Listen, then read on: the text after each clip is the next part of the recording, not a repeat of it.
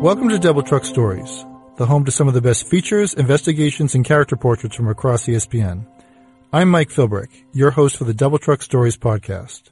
Remember to subscribe to Double Truck Stories podcast on the ESPN app, Apple Podcast, or wherever you listen to podcasts. When Michael Jordan signed his first contract with the Bulls, he had a unique clause that allowed him to play basketball anytime, any place he wanted. It was known as his love of the game clause. And as telling as that story is, it's hardly unique in a game whose history is filled with tales of sacrifice and triumph from some of the most notable personalities of the last 2 centuries. Today we will highlight these stories through an excerpt from a new book and film series, Basketball, A Love Story, an exhaustive effort that it chronicles this devotion, this love of the game. Stick around after the excerpt for my conversation with ESPN senior writer Jackie MacMullan as we talk about what the giants of basketball have taught us about its legacy. Now we present an excerpt from the book, Basketball, A Love Story, by Jackie MacMullan, Rafe Bartholomew, and Dan Klores. Earvin Magic Johnson, 3-time NBA MVP. I fell in love with basketball watching games with my dad in the living room. I was 3 or 4 years old. Him cheering for the Philadelphia 76ers. Wilt Chamberlain was his favorite player. I would go out and practice Wilt's ugly finger roll and try to be the Big Dipper. And ever since that moment, I just had to have a ball in my hand. LeBron James, 4-time NBA MVP. When I was 4 or 5 years old, I started playing on a crate. We cut the bottom out, nailed it to the light pole, me and my friends.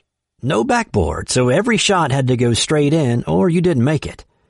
And I remember that joy, playing on the street, cars interrupting our game, the ball going into the woods.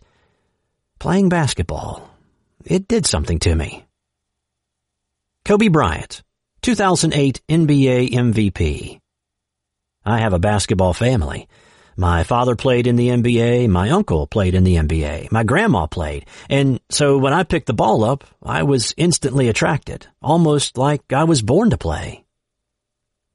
Kevin Durant, 2014 NBA MVP.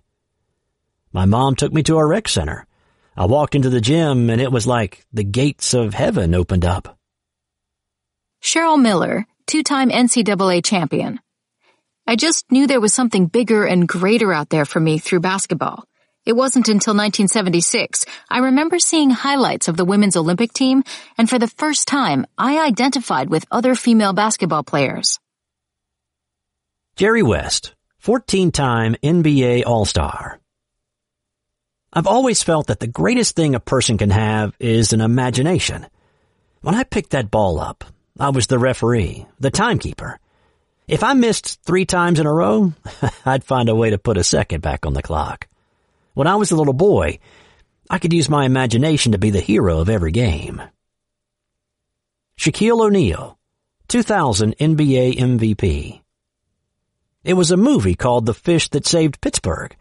Dr. J, Julius Erving, was in the movie, but I didn't know he was a real person. So my father said, "Come on," and we jumped on the train to Madison Square Garden. I'm sitting there like, that's the guy from the movie. Then he goes baseline, throws it down. The crowd goes crazy. I look at my dad. I said, that's what I want to be when I grow up. Charles Barkley, 1993 NBA MVP. I was able to make a great life at it. But the really cool thing about basketball is it kept me out of jail. Adam Silver, NBA Commissioner.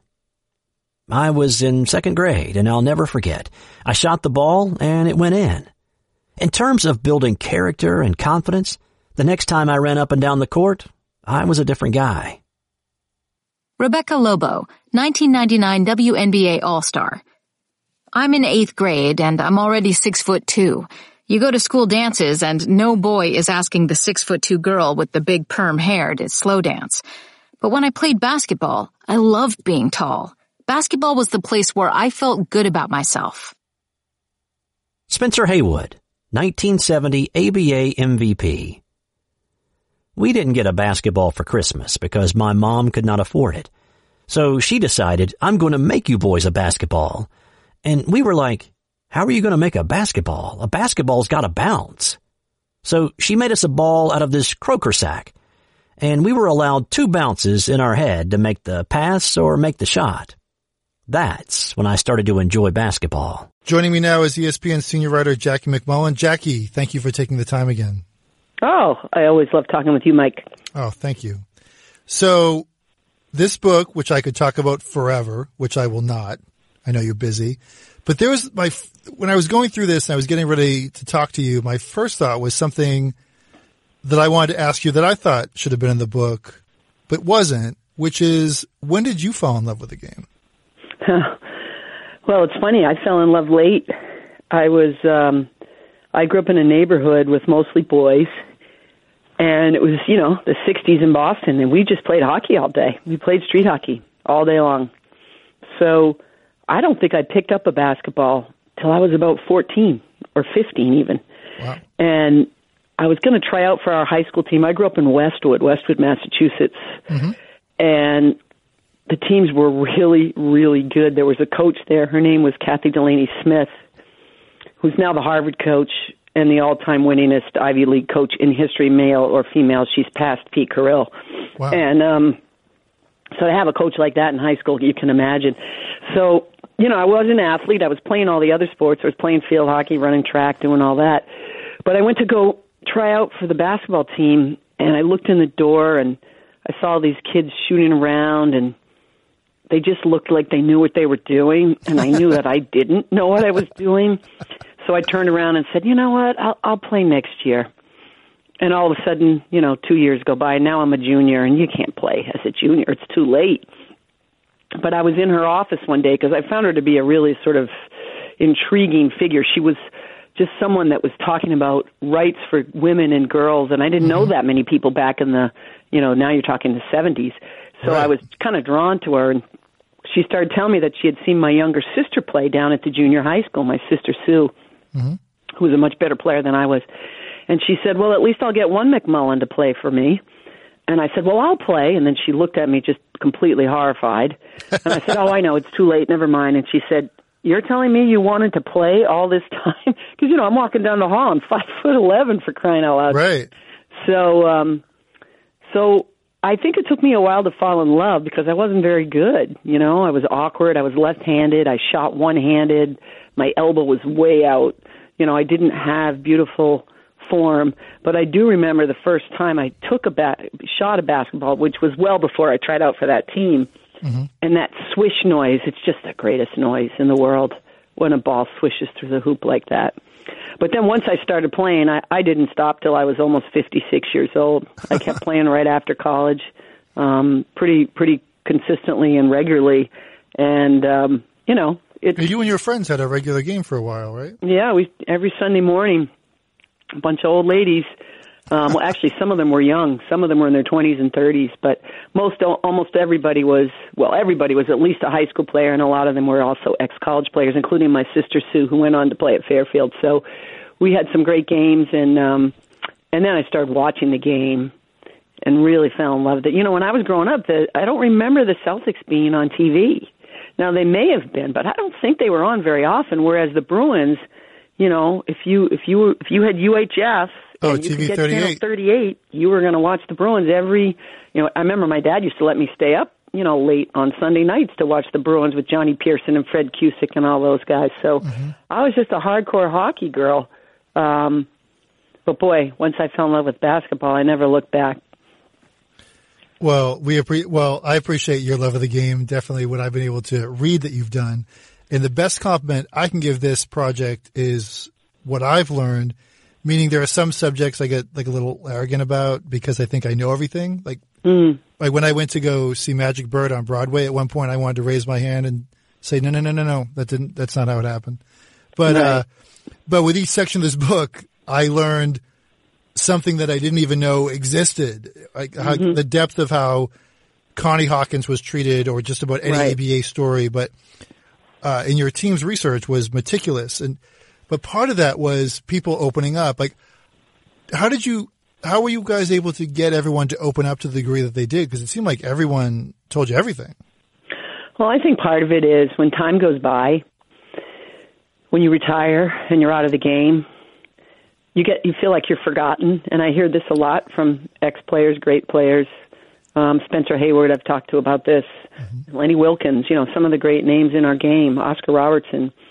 And so when someone takes the time to actually sit down and ask you about your role in this game that you loved, that was part of your life, I think you have fresh perspective, and you're not worried anymore about saying the wrong thing. Mm-hmm. And I was joking with someone the other day, Wayne Embry is one of my favorite people on the planet. He, of course, is an executive with the Toronto Raptors now, but he was the first ever African-American GM with the Cleveland Cavaliers. Mm-hmm. And I used to have to call Wayne, to ask him about things. And as polite and as nice as Wayne Embry was, he never told me a damn thing because he was a careful GM. He was a private GM. And so to listen to what he went through and how open he was about, for instance, the racial strife that he endured. And one of the most poignant moments for me was him talking about playing with this, the Celtics had traded for him. He was Russell's backup, and he's sitting on the bench getting ready for a Game 7 against Philadelphia, and he's, just trying to get himself ready and psyched up for the game. And some fan comes out of the stands and throws a banana in his lap and says, "Have a banana, you ape." Huh. And can you imagine, what that is like? And so I thought Wayne was very insightful, very interesting in this book, and it made me laugh a little bit because, all these people that, actually Lenny would be another one. Lenny was always pretty careful as the coach of the Hawks and the Knicks and some of the other stops he made. And he had some amazing stories to tell. And one of the stories that, again, racial discrimination stuck out with me with Lenny was he was living in St. Louis, and his neighbor was just a racist. And his neighbor, Lenny would be out at, dinner time playing with his young daughter, and the guy would back his car into the carport so he wouldn't have to look at Lenny and his family. And it enraged Lenny so much that he made sure he went out there every single night with his daughter just so the guy would have to struggle to back his car into the carport. Things like that. That's fantastic. From the people, just from the pioneer side of the game, whether it be the women's basketball side or some of the racial equality you saw, when you spoke to these people, as you said, sometimes they feel maybe a little forgotten, was there like a common theme with some of these people and what they sort of wanted readers to get out of this book or the stories they wanted to tell? So I think I should tell everybody that, this project originally was going to be a film, and it is going to be a wonderful film that Dan Klores put together. And so Dan was the one who set up all the interviews, and I did do some of the interviews, but I certainly did not do them all. But the ones that I did, I did do quite a few of the prominent women, Nancy Lieberman, Annie Myers, Kathy Rush, some of those pioneers that you're discussing. And the one thing that became very clear to me in speaking with them was just this idea of, why am I so different? I want to go out and play basketball. How come there aren't other women like me? Where are these other, aren't there any other girls that feel the way I do? There was a real feeling of isolation. Annie talks about, going to school, and of course she's supposed to be wearing a dress, but she'd wear a pair of shorts underneath because she knew she was probably going to play basketball at lunch or maybe even football, and she might fall, and she better have some shorts on in case her dress flies up. And she's the only girl playing. And, Diana Taurasi, she's the only girl playing. And Cheryl Miller had a great line. She's like, well, I didn't like playing sports with girls because they wanted to kiss boys and stuff. I just wanted to play. And so I think there was a sense. I mean, Kathy Rush, who, for those who don't know, was the legendary coach of Immaculata College, who won these NCAA champion. They weren't NCAA back then. Won national championships. And they were just a tiny little school in Pennsylvania, and they were playing the big-time schools. And she was the coach, but at one time she was a player, and she was playing on her high school team, and the next year they got rid of the team. And she said, and my coach didn't seem to be bothered at it all, and I couldn't understand. So I think for the women in particular, there's, they love the game every bit as much as the men. You might even argue they love it more because they're certainly not getting compensated. So were there anything, in some of the people you spoke to, was there anything that was off limits? Or more importantly, were there subjects that you found that people really wanted to set the record straight on? Well, I think racial discrimination was a big hot button for a lot of these ex-players because they went through so much. There were racial quotas in the NBA, even though the NBA liked to deny it. Oscar Robertson talks about seeing the rooming list, and the black players all had asterisks next to their name. And, Bill Russell famously went out and said, how come there's only 3 black players on every team? And, of course, originally it was only 2. Right. And he said, it looks like a racial quota to me. And then, the commissioner at that time, Walter Kennedy, calls up and says, what the heck are you doing? And he said, you know what? If I'm lying, you should fine me. You should kick me out of the league. You can do anything you want. But look me in the eye and tell me I'm lying. And, of course, the answer was that they weren't lying. So I think for them, the racial indignities were very much a hot button. And by the way, this is not reserved for just the old-timers. Mm-hmm. Shaq in the late 80s talks about being in high school in Texas, going to a road game, and driving by a cornfield with his jersey in a noose hung in effigy. Isaiah Thomas, walking to high school going to school in Chicago. Now he had to take a bus and a train and a subway and then walk to get to his school. And it's bitterly, bitterly cold on these winter mornings that he's walking to school. And he sees his teammates driving by in the car with their parents, and they don't stop to pick him up. And he gets to school, and he's freezing, and he says to his friends, why don't you pick me up? You saw me. And they say, oh, well, we would have picked you up, but, our parents, they're a little different, So that's not that long ago.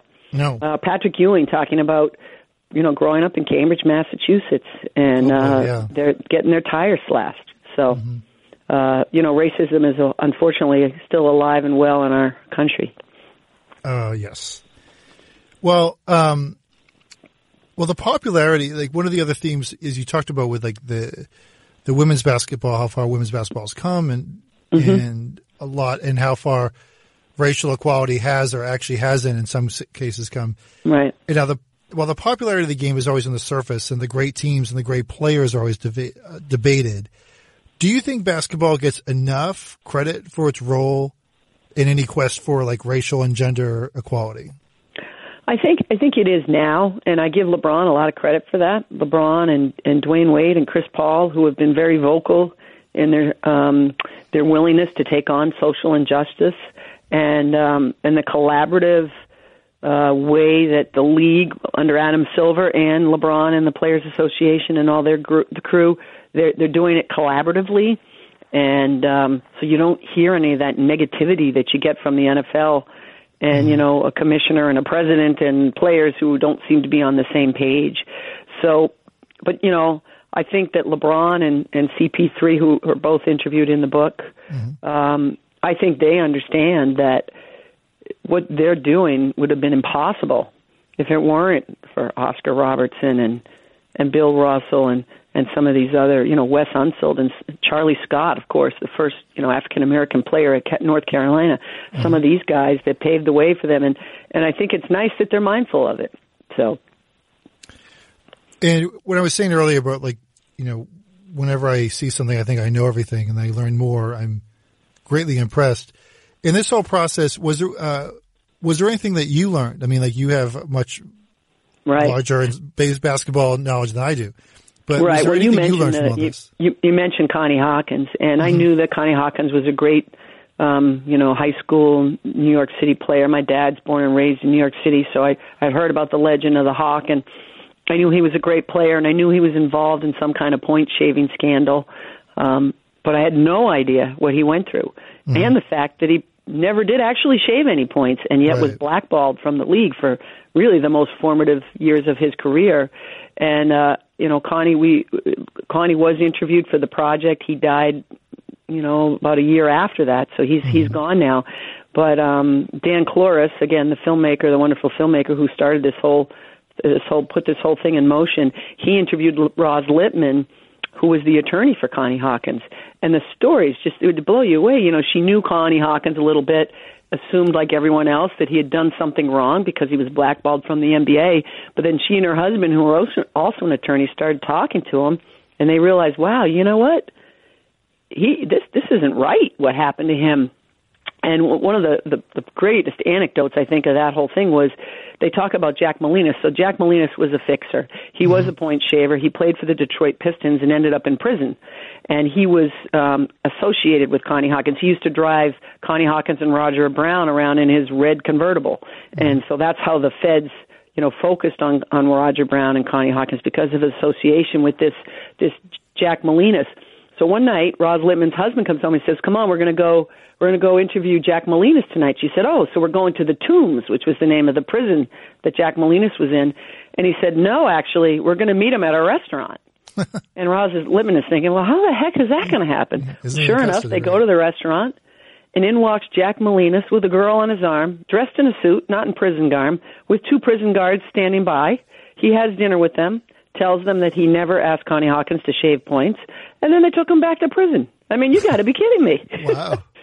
So I didn't know about any of that, and I thought it was fascinating. The other footnote to that, of course, is there was a young attorney working for the law firm that the NBA had hired that was supposed to be, handling this and figuring out what they needed to do about Connie Hawkins.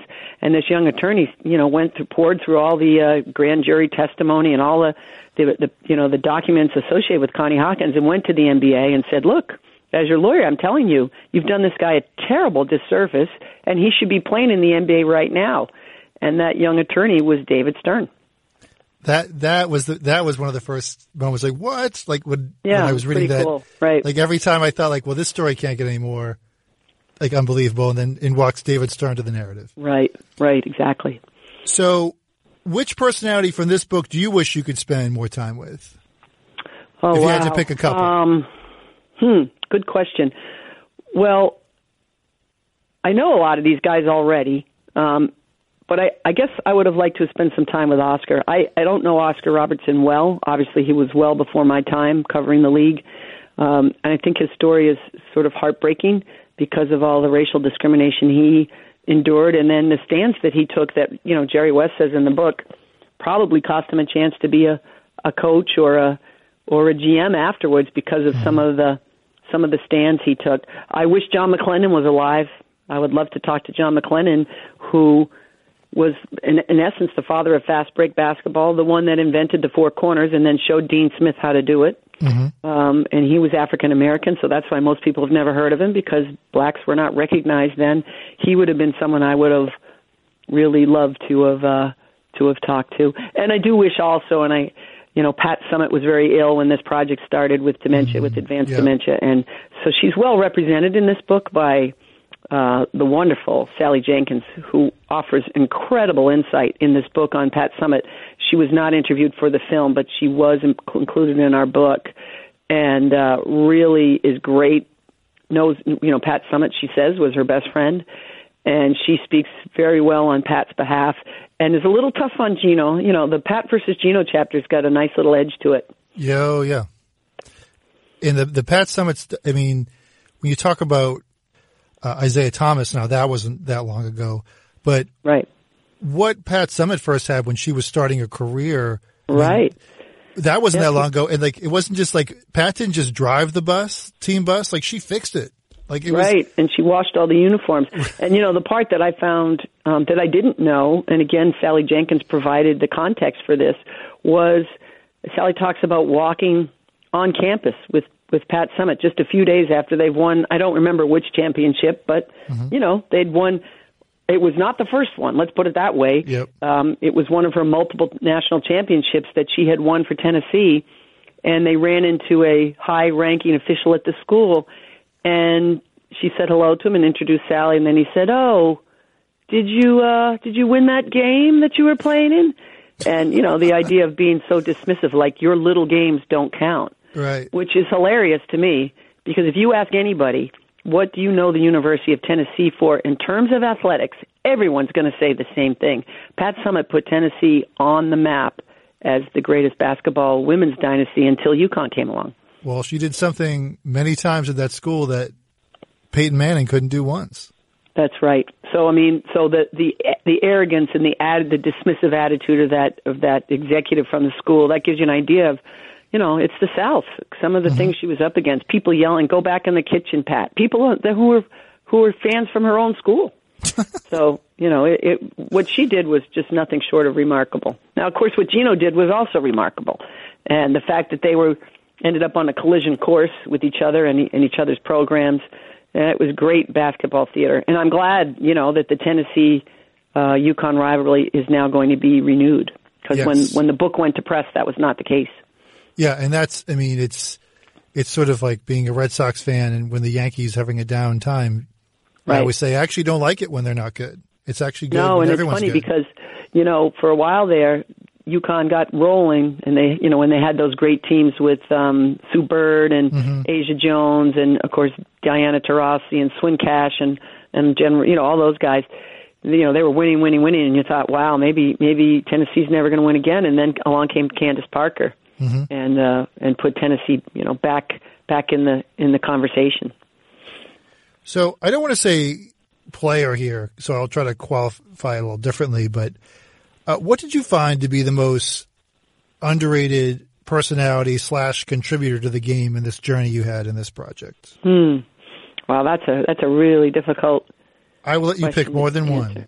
Right? Yeah, because there's well, there's so many different aspects to the game. There's so many. The international game, the women's game, the college game. Right. So Wes Unsold's another person that I dealt with in my young career. He was the GM in Washington and scared the living daylights out of me. But I thought he was very eloquent in this book, discussing his journey. Satch Sanders, people, there's so many great Celtics I think people forget about Satch. He was, again, so incredibly eloquent. Talking about, and of course Diana Taurasi is just a star every time she opens her mouth. She's just a joy to behold.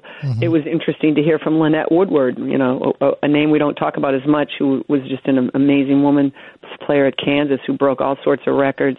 And I really liked hearing from Kevin Durant in this book. I thought he had some really thoughtful things to add to our oral history. One of the more interesting parts too for me was LeBron and the decision, and having people now, a couple of years out, dissect how all that went down.